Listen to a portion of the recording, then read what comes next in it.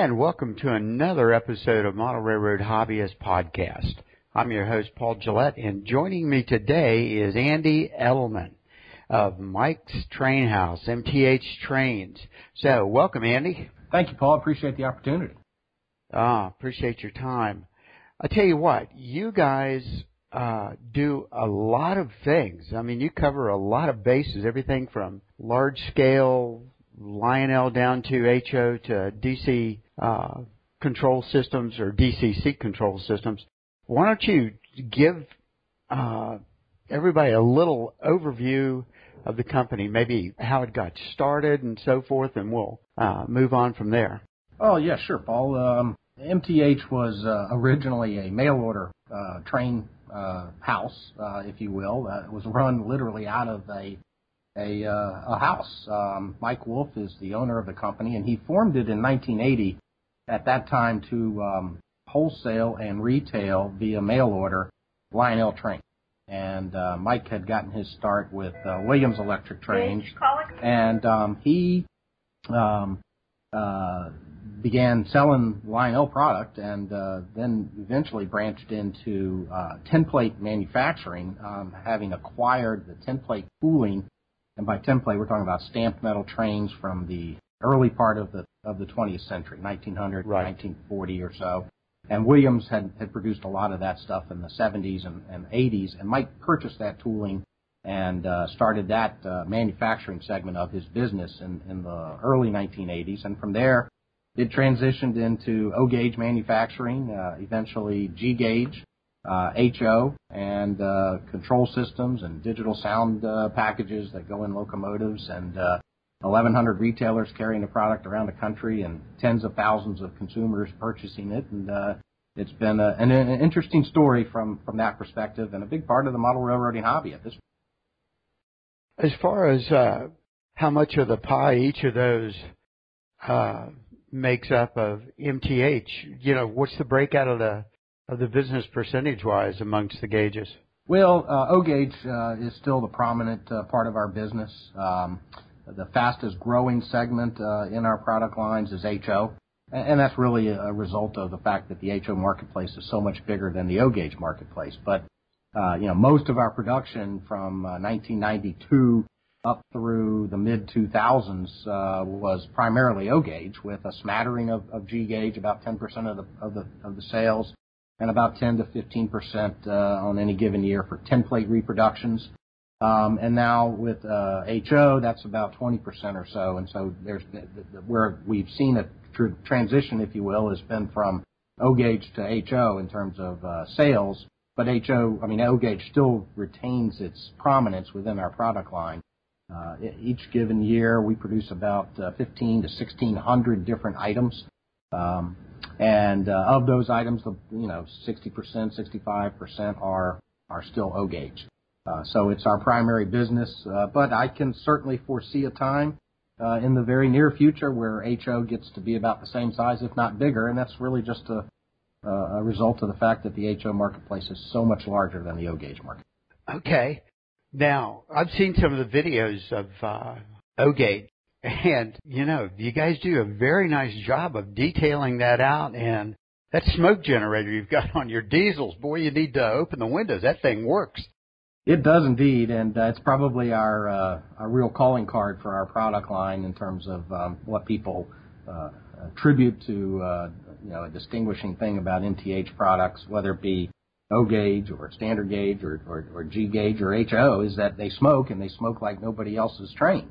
And that was something that we had developed in the 90s, and we felt that we could really distinguish ourselves from anybody else's smoking by not just having the smoke stream out on the case of a steam locomotive, but actually puff out in time with the drive wheels and the sound effects. And it's a patented feature for us, and it's absolutely in time with each drive wheel revolution. It's default of 4 chuffs per wheel revolution on steam engines, and that's adjustable using our command control technology if somebody so desires to turn off the prototypical appearance. It really, really does stand out. I can tell you that when we do model train shows around the country. We draw a crowd every time we fire up a steam locomotive and have it running around our layout because it's just impressive and people aren't used to seeing that kind of thing. So certainly it can put it out there. The diesel engines just pour it out when they want. And we get some criticism from diesel purists who say that a modern locomotive would never smoke that much. And our response is, you're right, and fortunately you can turn the smoke down, diminish the intensity of the smoke, or turn it off, and frankly a lot of people do turn it off because it can get a little overwhelming when you've got multiple locomotives running at the same time and all pouring out smoke. I watched a shifting gears to HO, a video, and on a very well done HO scale layout set in West Virginia. It reminded me of the C&O line coming up through Hinton towards Huntington.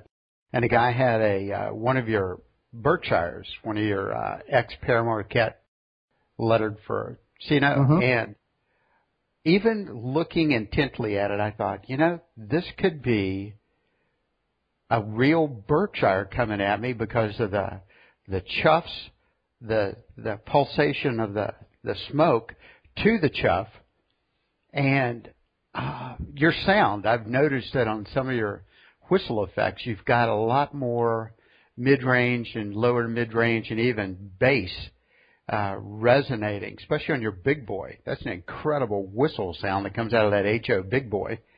And, yeah, you guys have done that very, very well. I'm not surprised it's patented. I'm sure you put a lot of developmental time and money into that. Well, yeah, we did. One of the things that distinguishes us from our competitors is the fact that we developed our own digital package, and that started in the early, well, I should say in the late '90s during the development process. And in O-Gauge, the first locomotives that came out with this digital package were marketed with Protosound 2.0. Prior to that, our Protosound system was produced by Electronics House in Asia, but developed by QSI. And QSI came to kind of an end of life of that design system in terms of component availability. And rather than going forward with them for a new development system, we decided to tackle it ourselves because we wanted to own that technology. And it's really helped distinguish us from everybody else because so many companies just utilize third-party manufacturers for that stuff. And in order to make it a go, certainly in O-Gauge, we needed it to have some distinguishing features and effects and so forth. The smoke obviously was one.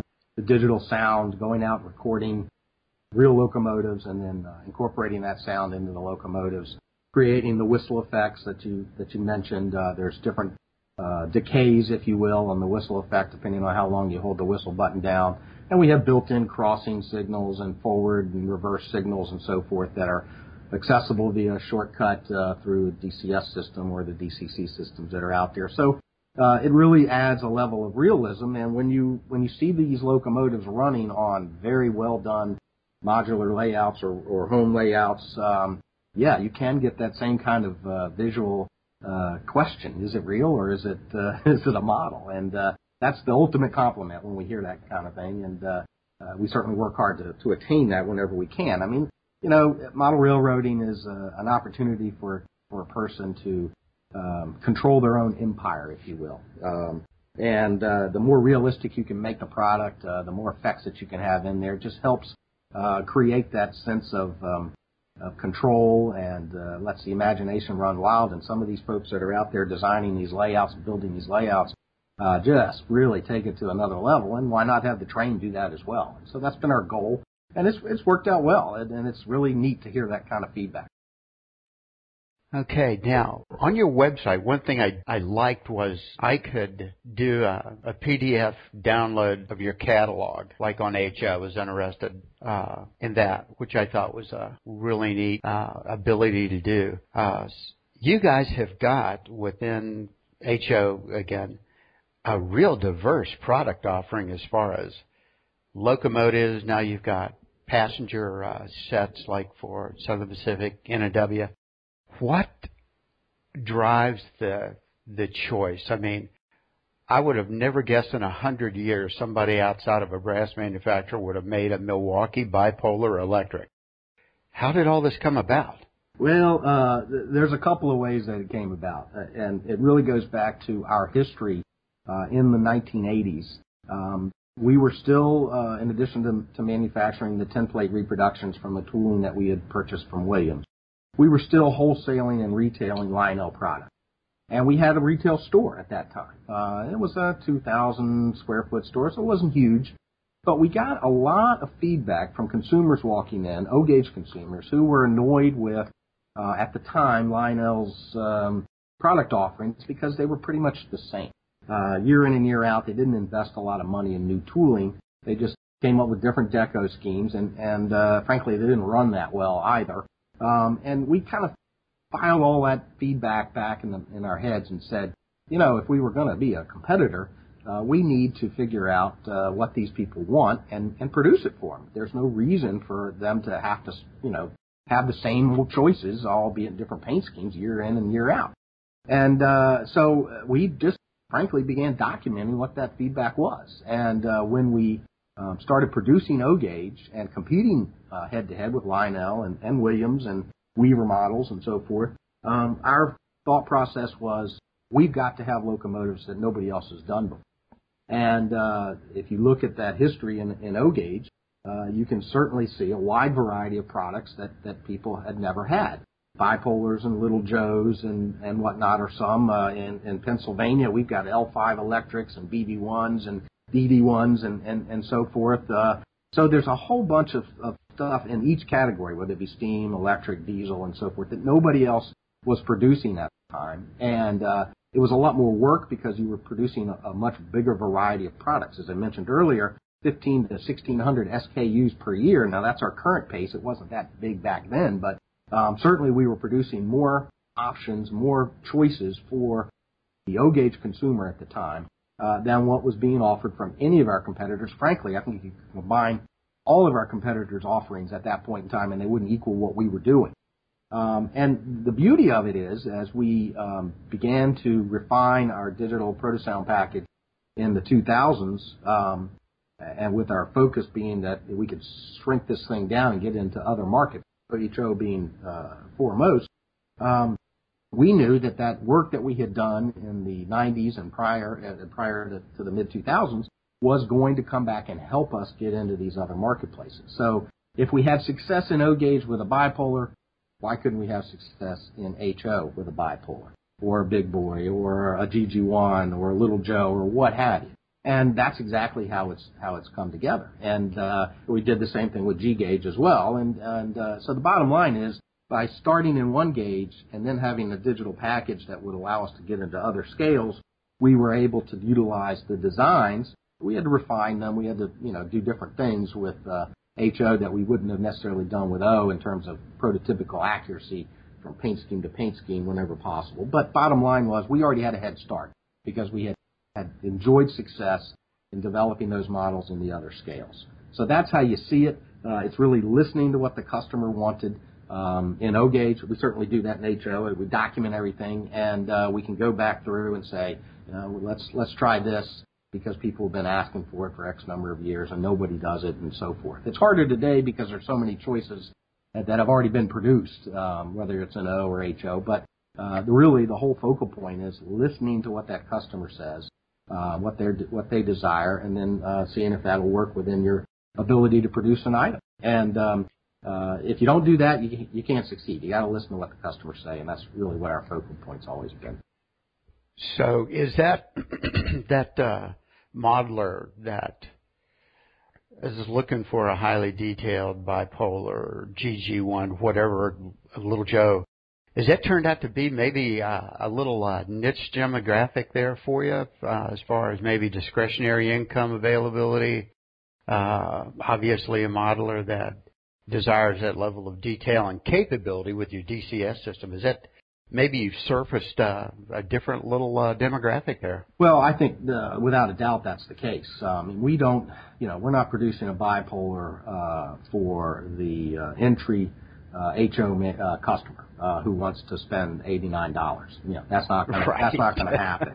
And we could certainly produce product in that kind of category, but it wouldn't distinguish itself, not that there's bipolars in that category, but, whatever it could be, it wouldn't distinguish itself from our competitors because we wouldn't be able to put the technology into those locomotives at that price point. So by default, you're producing a product that's going to appeal to an enthusiast who can afford it. And it's not the most expensive by any means. It's certainly, I'd put it in a mid-upper range in terms of what the product costs the end user. But certainly, some people are not going to be able to afford it. And we've tried to reach out to those folks in some form or fashion by offering some of our offerings in HO without the digital package in place and allow them to save some money and if they so choose, to add their own DCC module, whether it be sound equipped or just a command control module, into the locomotive and save a little bit of money. And what we've discovered is that our niche has really not responded to that. They want the sound, and as a result, we see a much higher percentage of locomotives sold with our digital package than without. So even though we've offered some of these items, I think that they're still too expensive for that type of customer, and so by default we do have a niche market, and it's a fairly substantial market in size, but certainly not as big as an entry level market might be, where you've got somebody that doesn't have an issue spending $80, $90, $100. Okay, and so, to that point, when my local hobby shop brought in your SD70 ACE, now he surveyed some of the people down there, and he bought them in as just regular DC, C ready. He didn't put the 3.0 sound in them. Right. But they flew off the shelf. They flew off the shelf. He had a shipment of Genesis and your shipment at the same time, and within a couple of days, the MTH version was just gone. People saw the detail, and it was just sold. Now, I do a series with Train Tech LLC out of the Boston area. Sure. And Phil Greenberg, one of their techs, who's really gotten into the DCS system. We've done a couple shows just focused on the capability. So you mentioned early on that you had a 2.0 system, then you brought it in-house and just took it to a whole new paradigm. Why something that in most people's eye is they see it as just totally non-compatible with regular DCC. And so they do this pushback on it without really looking at the enormous capability of your control system. I've always been interested. Why did you choose? Was this more just let's be not only different but a lot better, and if we go down this path, we can be better than regular DCC? What was the thought process there? Well, that's an excellent question, and I think it really is a twofold answer. And one is to make sure that the customer understands that the DCS system is not necessarily a product that we really are that concerned about people buying today. The locomotive is equipped with receivers that will respond to both DCS and DCC. So when we developed DCS, it wasn't at the time a product that we were offering to the HO marketplace. We started, our first HO engine was in 06, and I don't think it came out till 07, but it was the Pennsy K4 steam locomotive. And the DCS system had been out on the market for 5 years prior to that, and we'd sold tens of thousands of them to the O-Gauge marketplace because we had developed and produced hundreds of thousands of Protosound 2.0 equipped O-Gauge locomotives. And it wasn't until we shrunk down Protosound 2, the onboard package that you find in the locomotives, renamed it Protosound 3 because it was now smaller, and incorporated a DCC receiver into it. Until that was developed, we could not be in the HO marketplace because we knew that most people in HO are DCC, and they're going to buy our train if they can run it with DCC. So because it has a DCC receiver in there, you do not need DCS to run those locomotives. You can run them with anybody's controller. And every locomotive comes with 28 F functions built into it. We have made some changes to the functionality of the DCC board in the locomotives as a result of feedback that we've gotten from customers, including Train Tech with their feedback and other installers of DCC upgrade kits. And so the bottom line is that when somebody is looking at MTH and they're thinking, well, they're forcing DCS down our throat, we really don't care to a degree if an HO customer purchases DCS. We want them to purchase the locomotives, and we want them to understand that those locomotives can be operated in analog mode with any DC power supply or in command mode with any DCC controller. I think if you look at the hobby of model railroading and compare it to the electronic game industry, Sony's PlayStation 2 or IBM's Xbox and whatnot, the manufacturers of those control systems, Sony or IBM or whoever, they're not as interested in selling you multiple boxes. They only need to sell you one box. You're only going to buy one PS2 system. You're only going to buy one Xbox system. What they want you to buy is the games, because the games can be played on those control systems, on those components. We're the same way. If you ultimately have or already have a DCC control system, then you don't need a box. But what you do need are the games, and the games in this case are the locomotives. So if our locomotives can run with those DCC control systems, then we're going to break into the HO marketplace, and that's exactly what has happened. Now, down the road, it's conceivable that that market will begin to understand that, hey, this locomotive can also run under DCS, and DCS is far different than DCC. So I might want to think about DCS down the road.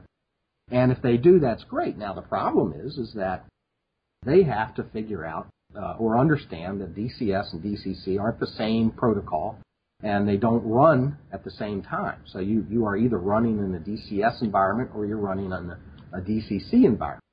So until that customer can say to themselves, DCS is so much better than DCC that I don't care that I have to run under separate environments, then the chance for DCS to succeed in HO is going to be limited. And we can speed that acceptance up if we provide that same customer with an alternative for the rest of their motive power to DCC. And that would be a Protosound 3 upgrade that they can install in those locomotives that now has both the DCC and DCS receiver built into it, and they can eventually transition away from the DCC controllers as they upgrade their roster with DCS Protosound 3.0 upgrade, if they want to get there. And ultimately, they're going to make that decision if they understand what the value is, what the improvements are with a DCS control system versus a DCC control system. And in all honesty, we've been very, very conservative about how we introduce the DCS technology to the HO marketplace. If you look at our advertisements in the magazines and even online, the electronic links and so forth that we have on the various forums, you see very little or no mention of DCS. What you see is DCC, DCC, DCC. We want the customer to understand, if you buy a locomotive from MTH, it's going to run with your DCC controller.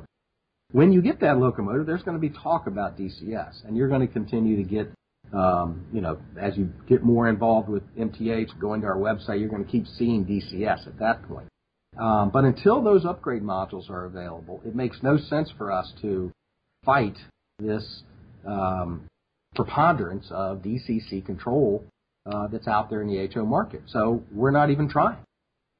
What we want the customer to understand is you buy an MTH engine, it'll run with what you've already got. You don't need that DCS system on your roster.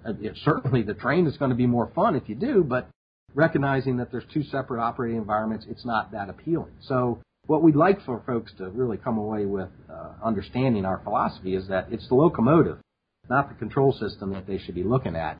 Down the road, the control system will make more sense when there's an upgrade module and they can start converting their their roster over to DCS if that's the way they want to go.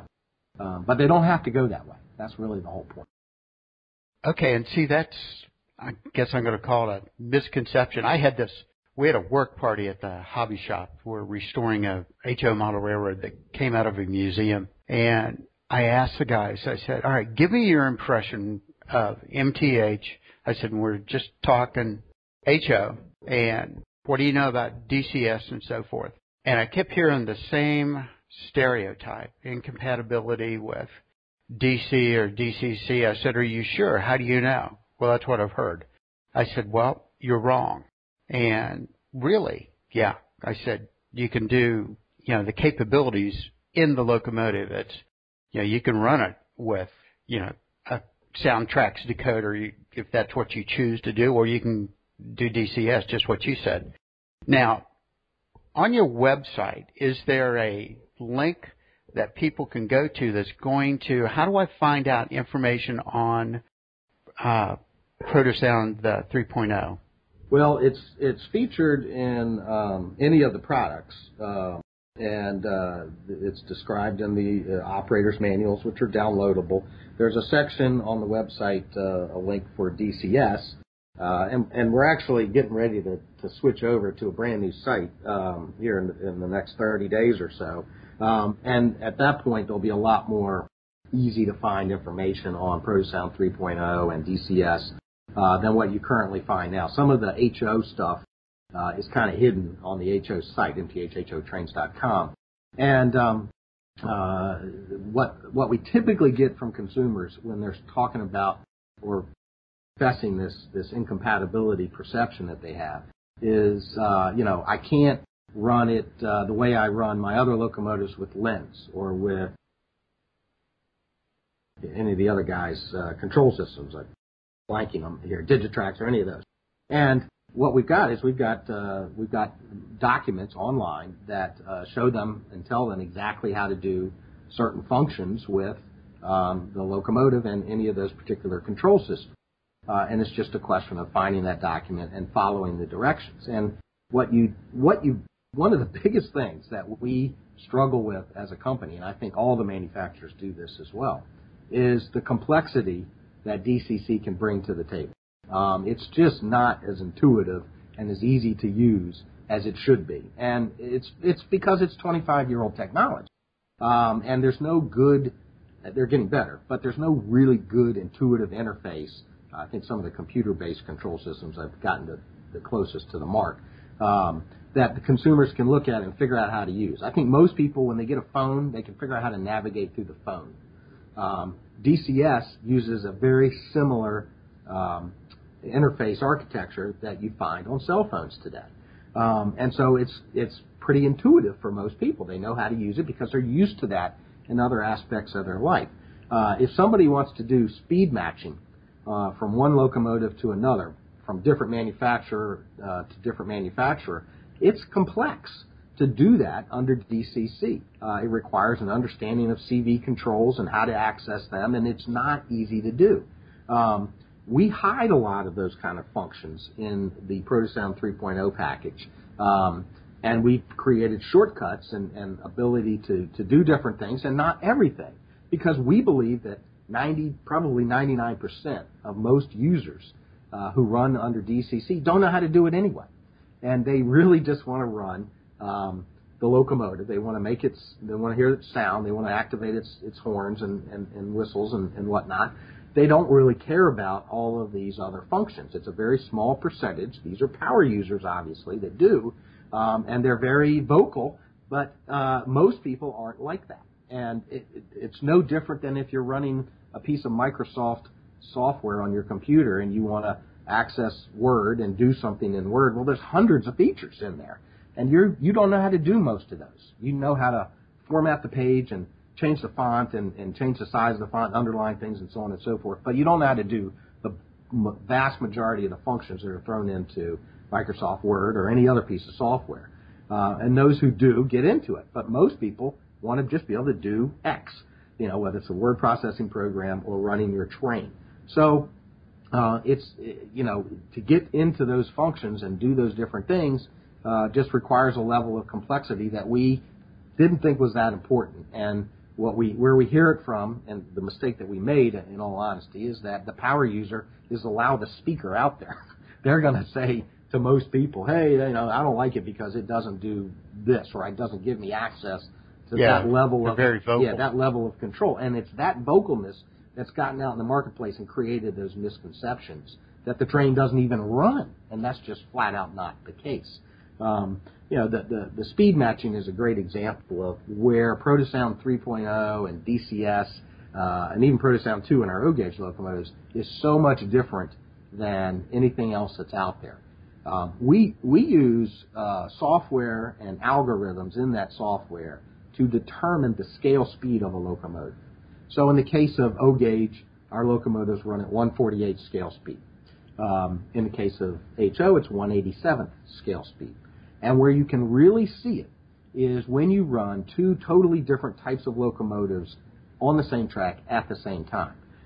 Let's take a GS4 Daylight in HO with the tall drivers and an SD70 ACE diesel, a modern diesel with obviously much shorter wheels than what you would find on the GS4. Well, if those were manufactured by another company with a DCC controller in there, and you wanted to speed match those things together, you would have to go into the CV controls to do that. And you would have to tweak one or the other locomotive to get them to run together. With MTH, whether you're running in analog mode, DCC, or DCS, you put the two locomotives on the track and you run them both at the same time. Don't even need to couple them up. Have 3 inches of space between them. And tell that locomotive to run at 10 volts or 12 volts or 10 scale mile an hour or speed step setting 23, whatever you want, depending on which method of operation you're doing. Those two locomotives are going to run at the same speed. And the one is not going to get further away or closer to the other locomotive. And that's because of the technology that's in the Protosound package and those algorithms which take into account the motor, the gear ratio, the size of the drive wheel, and are tweaked specifically for that model and programmed into that model at the factory so that the consumer doesn't have to do anything to run those locomotives together. And that, we believe, down the road will make a heck of a lot of sense to HO customers as we get more locomotives out there and as we come out with these upgrade modules down the road. People are going to be able to have more fun playing with their locomotives instead of tweaking them like they have to do today. You might consider something like a point of sale, either a wobbler or something like that for your dealers that just, very simply states to the uninitiated and uninformed, this locomotive capable of being controlled by either DCC or DCS. Because, like I said, the people that, and some of these are really advanced modelers, are wrong story. Now, I'm at MTH Trains, which for the listeners, that's all one word, mthtrains.com. We don't want to look at the link at the bottom that says DCS because that takes you to, looks like a lot of documentation on the 2.0 system. Yeah, it's primarily the 2.0 system. So where folks want to go is they want to go to mthhotrains.com, and there's a link to that at the bottom of our homepage with our orange MTH wing logo, and it says HO Trains That Do More underneath of it. When you click on that, that's going to take you to a segment of our site that is dedicated to HO. And when you click on the Protosound 3.0 link on that page, that will take you and provide you with information about Protosound 3.0 and all of the DCC functionality and DCS functionality that's related to Protosound 3.0. Okay, and I've just followed what you said. It's very clear, and there's a very good page on exactly what Protosound 3.0 will do. Mm-hmm. Okay, great. That's simple enough. Now, so we've got an incredible control system. I know I checked pricing. It's no more expensive than, what you would pay for NCE Digitrax for comparable features. You even have a wireless, I believe. Yep, it's wireless, and you're right. The full system street price is about $300, and so it's not overly expensive from that standpoint, and very competitive with the other control systems that are out there. We also have a mid-range system. It's not wireless. It's a standalone box called the DCS Commander. And this particular box allows the user to plug in a power supply, and it can be anybody's power supply. We also sell it with a 100-watt AC power supply. And the unit outputs DC power. So even though it's an AC power supply that plugs into it, it outputs DC power. And that box, the Commander, can run in 3 different modes, if you will. Analog, where the unit is simply a conventional analog power supply. DC power out. There's a volt and amp meter on the front of it that tells you how many volts you're putting out. And you can run anybody's train that way. You can push a DCS button and it goes into DCS mode. And at that point, it's still outputting DC power, but now we're laying down a digital signal as well. And it's outputting a constant amount of power. So whatever you're putting in is what's going out to the track. So if it's a 16-volt power supply, 16 volts is going out, and the DCS signal is laid on top of that voltage. And obviously, in DCS mode, you're only going to be running MTH locomotives equipped with Protosound 3.0. The third option is to plug in to the Commander a DCC controller. And when you hit the button called pass-through, it's now turning off the DCS signal. It's turning off the DC output current, voltage current, and it's passing through the DCC current and signal to the track. And so in that mode, it's simply an interface box. It's no longer, none of its functions are accessible at that point. It's just a box. And you're using the DCC controller in that environment to actually run the layout. So if a customer has MTH locomotives, and they only want to run the MTH locomotives, then they can use the Commander and run them in command mode using all the functions. I think there's 32 different functions on the Commander box, and run those locomotives in command mode. Now, if they suddenly would like to run somebody else's locomotive with a DCC receiver into it, they hit the pass-through and use their DCC controller, and now they're going to run those locomotives and the MTH locomotives using the DCC controller. So that box is about $150 retail, street price, without the power supply, and I think $200 or so with the power supply. And then the third option is strictly a one locomotive at a time device. It's called a DCS Remote Commander, and this is an infrared wireless remote that talks to a small interface box that you plug power into and hook it up to the track, and we run one locomotive at a time, and we give the customer 8 different functions. But you're running in command mode at that point. And so it's very easy to trigger whistles and bells and activate our couplers and adjust the sound volume and whatnot.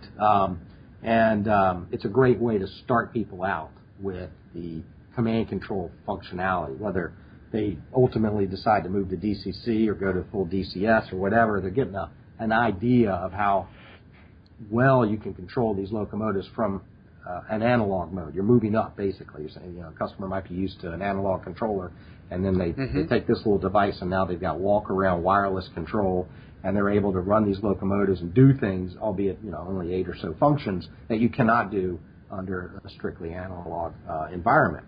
And the nice thing about that particular device, the Remote Commander, is that it comes in all of our starter sets. And so we're able to introduce MTH, HO locomotives and cars, power supplies, track, and the digital technology at a very affordable starter set price for the HO market or the O-gauge market. And that kind of thing is what will ultimately help people get into a frame of mind of understanding, hey, the DCS is different.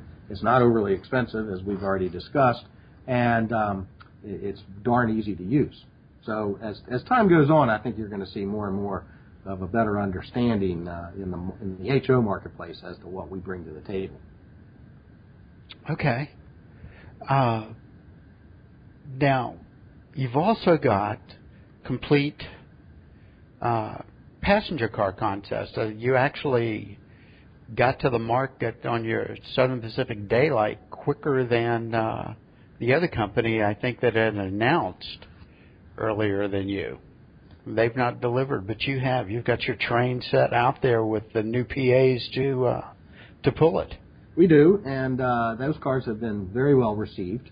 We spent a lot of time and effort focusing on the development of those cars with the real issue behind the development and the end product is that it be very distinguishable from what else was out there.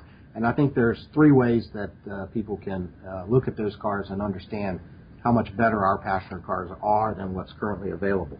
Number one, assuming that everybody can produce the same level of detail, which not everybody does, but let's just assume that they do, our cars meet that expectation. If you look underneath of them, they're well detailed. Certainly we've tried to adhere to the prototype as best as possible. Even the interior decoration is on those particular cars is specific based on the style car that was in use during the two periods that the real-life cars ran.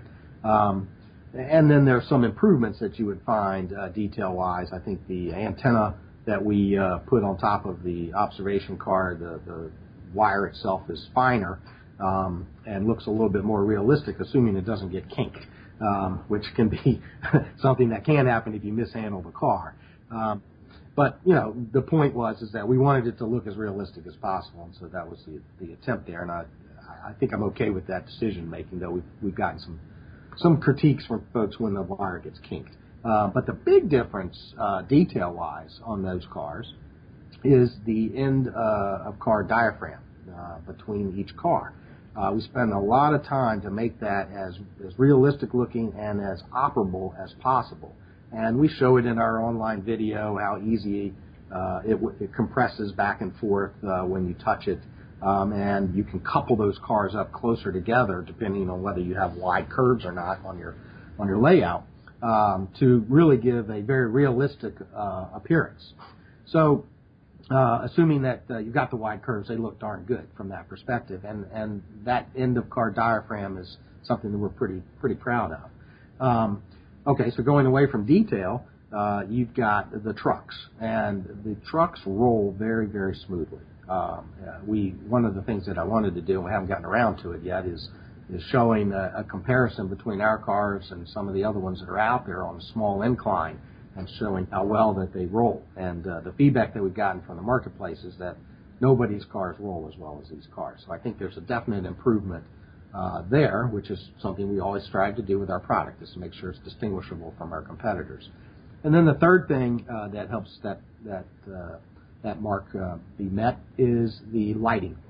These cars have LED lighting that is constant voltage.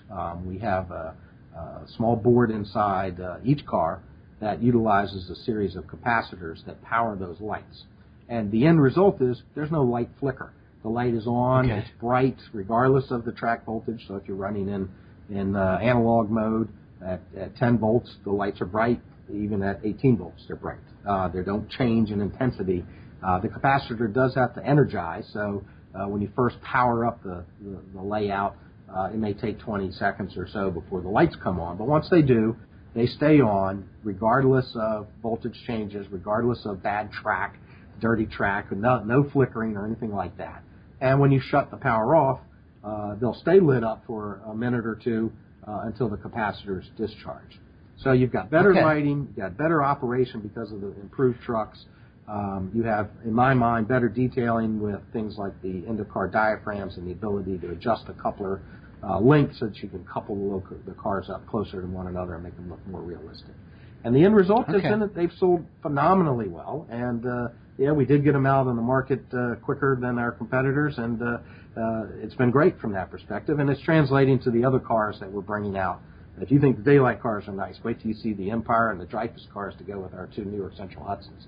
They're going to be dynamite. Now, those are due out, very shortly? The Empire cars are due out here in about 30 to 45 days, and the Dreyfuss cars will follow that. So both sets of cars will be well out in the marketplace by the summertime, and I think the response is just going to be tremendous when folks get to see those cars. Okay.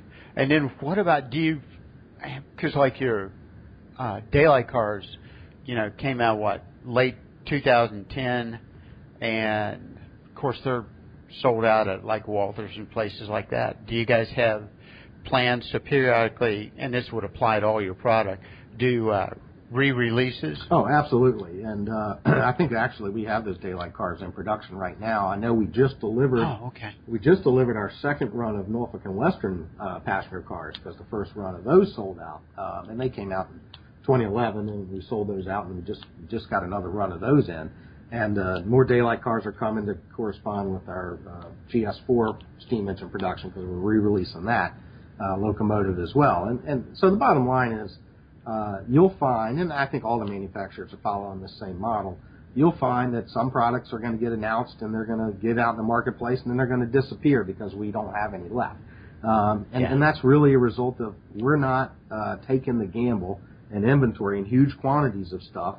We'd rather just run them multiple times. And there'll be periods of time where we don't have them. But the marketplace may still have some hanging around, and when they run out, hopefully when we rerun the things, we feed the market again. One of the nice things that folks get to enjoy when they visit the MTH website is our product locator. And this particular function on the site allows you to look up an item, let's say those SP Daylight cars, and when you've arrived at the detail page after doing the search for the cars, one of the functions on the detail page on the site is a link called Find It. And when you click on that link, it will take you to a list of all the retailers that carry our product that claim to have those cars in stock.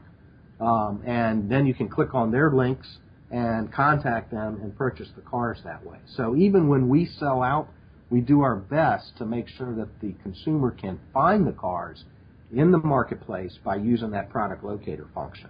And when we use that function for is when we see that an item isn't available by anybody in the market, and we know we don't have them, well, that's a good time to think about rerunning it.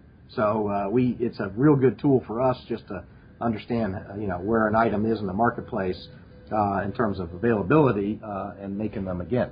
Okay, and just like Andy mentioned, when you go to their site, and I just clicked on the SP Daylight cars, which has a banner headline saying now in production, and the Find It link takes me to a list of dealers, and you open up that dealer location, and it tells me where the cars are, and it looks like they are indeed shipping right now. So that gives you a path to follow in case you need them. You've got, if we can, I did an interview a week or so ago with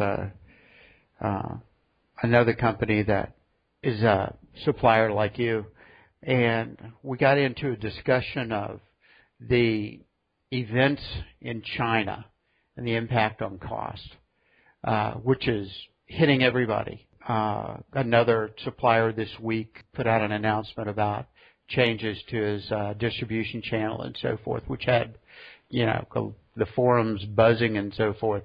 How much, I know like there's a freight car company, they do all their molding, tooling here, and then it goes across the pond to be assembled and painted and so forth. Are you guys, split between USA and China, as it were?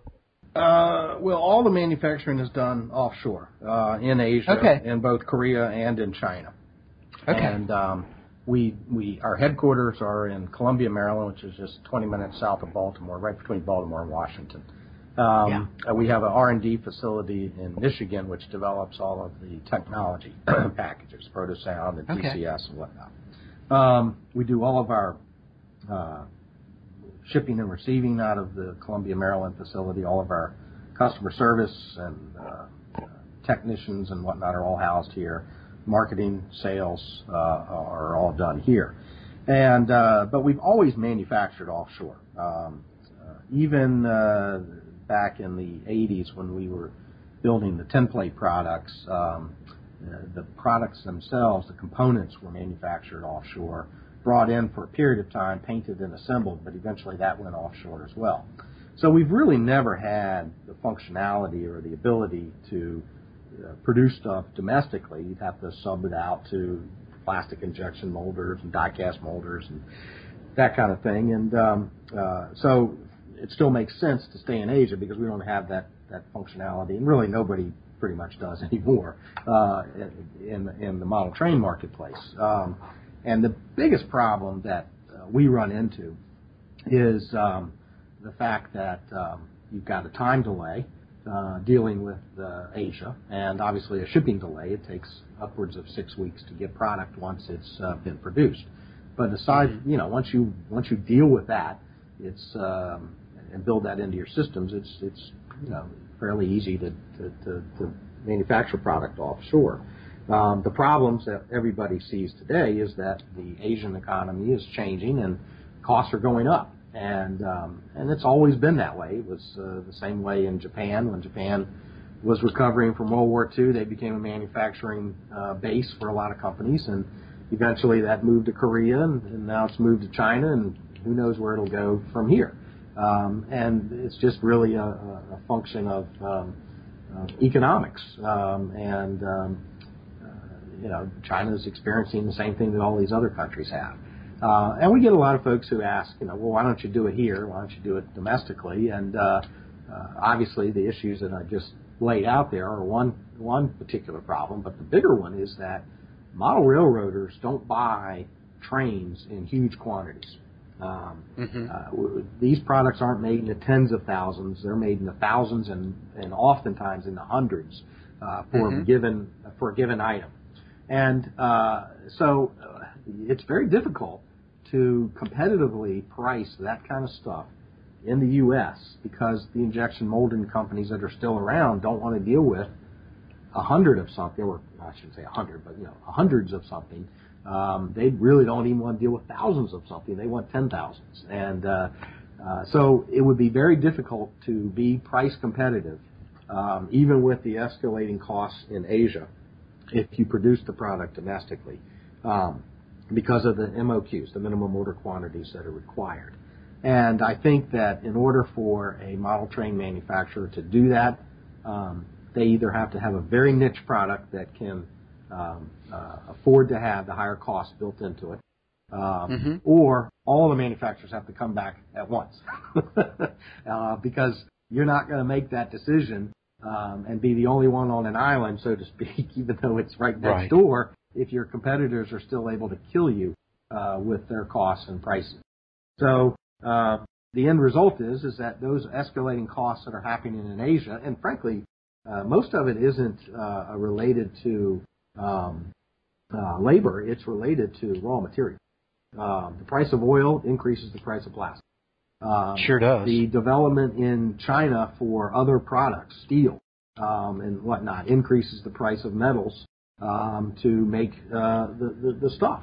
And so you have all of these price effects that increase your costs. And fortunately, you're able to absorb some of those in some cases and not pass on as much as you may have liked to do, and kind of maintain or marginally increase price costs at the street level. And the end result is the customer is still getting a heck of a deal compared to what it would cost if it was produced in the United States. So, we're able to deal with that just like everybody else. And nothing really has changed from that level of our side of the business. What has changed, I think, for our competitors is a lot of companies use the same manufacturing sources in Asia. We do not. Our manufacturing facilities, we have 3 in China and 1 in Korea. They exclusively build our model trains for us. They don't build model trains for any of our. And so that's allowed us to weather some of the shakeup been going on over there and that you referenced earlier. And we're very pleased with that fact that we're able to weather that and we don't have to deal with those circumstances. Our bigger problem in Asia is really dealing with increasing capacities, and it's caused some delays in the release of products in certain categories at MTH because we haven't been able to produce the quantities in the facilities that we need to produce for the market. And that's a good problem to have in that our orders are bigger than our ability to produce. And we just have to increase capacities to deal with that. But I'd rather have that problem than no sales, so I'll live with it. I think it's, was very insightful of you guys to get, let's just, lack of a better term, a captive source over there. instead of like the holding company approach that does a lot of different people's products, because if he goes under, then a lot of people are out of luck. Now, there's a lot of talk about the things that you mentioned, economies of scale, what the market is willing to pay for a product. And then they talk about the specific skill sets that that have evolved or developed in China about assembling and detailing model trains. And I guess I can understand that would seem to be a learnable skill, but that's typically the real rural, almost country environment. And you got the exploding middle class in China that's becoming urbanized. There's data out there says that's somewhere between 100 million people to 250 million people. So I wonder in the future, with that urbanization trend where these people are becoming more metropolitan, are those skill sets going to be so diluted as people move to the big city, that we lose that ability to tap that rural subculture for model trains? Well, that's certainly an issue, and what we find is that, first of all, the facilities aren't located in the urban areas; they're in the outlying areas. Exactly. In order to take advantage of that labor. And what we typically find is that while labor costs have gone up, it's retaining the employees that you typically struggle with, because there's a lot of opportunity, and they'll move from one facility to another. And so you've spent time training them, and let's face it, when you're assembling trains, it may not be the most exciting thing, and as you see that there are other opportunities out there, you may pursue them. So certainly down the road, there may be a labor shortage in the sense that there's physically no bodies out there to train. But that's not going to happen in the short run. The bigger issue is retaining these employees after you've spent the time and the money to train them to build the product. That's really the challenge. We've been able to go out and find more people. It's just keeping them, and that's really a reflection of the Chinese manufacturing sector and how much it's grown over the years. It's slowed down a little bit. The global recession has kind of curtailed it a little bit, but you still spend money and time to invest in these folks, and you want to do what you can to keep them, and that does have a bearing on the product cost to some degree, but it's really more of a frustration factor, I think, than anything, because you can replace them without increasing your labor costs. It's the cost and time to train them that you re-incur every time. Okay. What's in the future for MTH that you can share with us? What kind of new and different locomotive do you have coming out? I see you've got your GP35. We have the GP35. We have another one on the horizon that we'll be announcing in the fall. Okay. And that'll be a 2013 delivery. The GP35 should ship to retailers in late spring, early summer, and by that, it's June, July is really what we're looking at. And I'm a stickler for when the season actually changes. So I think some people will say, well, June is summer. I'll say, well, not till June 22nd. But at any rate, so that engine will get out there. We obviously have some steam locomotives that we cataloged last year that haven't delivered yet. The GS4 Daylight should be out summertime. We've got the Big Boys and Challengers that we're rerunning. They'll be out. The Erie Triplex will be back out again. All those engines will ship this year. You're breaking my bank account. I hear you. Right. You just named 3 that are on my list. Well, that is our job. Our job is to take our customers' money. So, we're all. Good job at it. That's the deal. So, what I get from customers all the time: are you going to make this or are you going to make that? Our response is, if you look at what we've done in our O-Gauge product line, that's a good bellwether, a good indicator of what we might do in HO. And there's a ton of things that we've done in O that we have yet to do in HO. So if people want to get an idea where we might go down the road, just look at what we've done in O. And if there's no competitor that has done something similar to that in HO, then those items might be a darn good candidate for an HO product from MTH in the future. And you're even offering certain products professionally weathered. We are, and that was just a little thing that we thought we would try. We did that in our O-Gauge line about 5 or 6 years ago with some of our buildings, and they did okay. And but O-Gauge folks aren't the same. O-scale 2-rail guys are, but most of your 3-rail O-Gauge people don't care that much about that. That market's changing a little bit, that segment of the market, but they were okay. I was a little skeptical as to how well these weathered pieces would do in HO, and they've done very well. So my skepticism was not founded in terms of what the sales were. So we'll continue to offer that. I think you'll see some rolling stock offerings later this year with the weathering treatment on there. And the feedback that we've gotten from the customers has been pretty good. Weathering, like sound, is very subjective. Some people are going to find it to be right on. Others are going to say it's too heavy and it's not right or whatever. And same thing with sound. To one guy's ear it sounds great. To another guy's ear it's not right. And so you never will please everybody 100% of the time. But the feedback, the positive feedback, has been far greater than any negative critiques that we've gotten. So it seems to be working. The numbers are okay. They're not huge, but certainly the numbers are better than what I had anticipated based on our experiences with the O-Gauge buildings 5 or 6 years ago. Yeah, well, whoever's doing it is doing a very good job looking at these photos. It looks real. Good. So you can't say anything better than, hey, it looks real. Well, that's what we want to hear, so that's great. Okay. Well, Andy, I appreciate your time. I think it was good that we got to talk about the DCS. Again, our guest today has been Andy Edelman of MTH Trains, and I hope you've enjoyed the show, and stay tuned.